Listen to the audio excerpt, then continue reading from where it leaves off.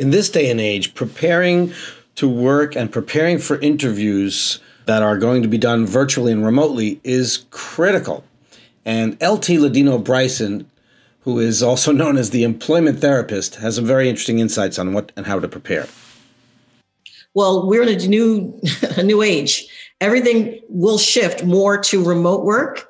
And if you're not prepared at home, and when I say prepared, making sure you've got great internet connection, right? That's the big thing. Make sure you have a space where you're quiet and are able to show an employer that you can be serious at home, just as if they were down the corner from you. So you've got to prepare in making sure you have a great home office, that you have a schedule that the rest of your family's going to respect.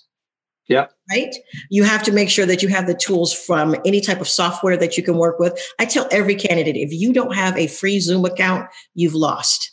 Because getting on someone's Zoom, making sure that the lighting is not right, it's a slow connection. It can be imperative to having a really strong interview or not. Right. Yeah. Yeah. And then also making sure that, a person has prepared with their resume and being able to say on that resume, I'm available for on-site or remote work. Something that small lets people know that you're amenable, right? That's a really important point. And just a couple of words on the resume indicate your not only the readiness, the preparation to work remote, but also that you recognize the times. It's just relevant. It's just relevant.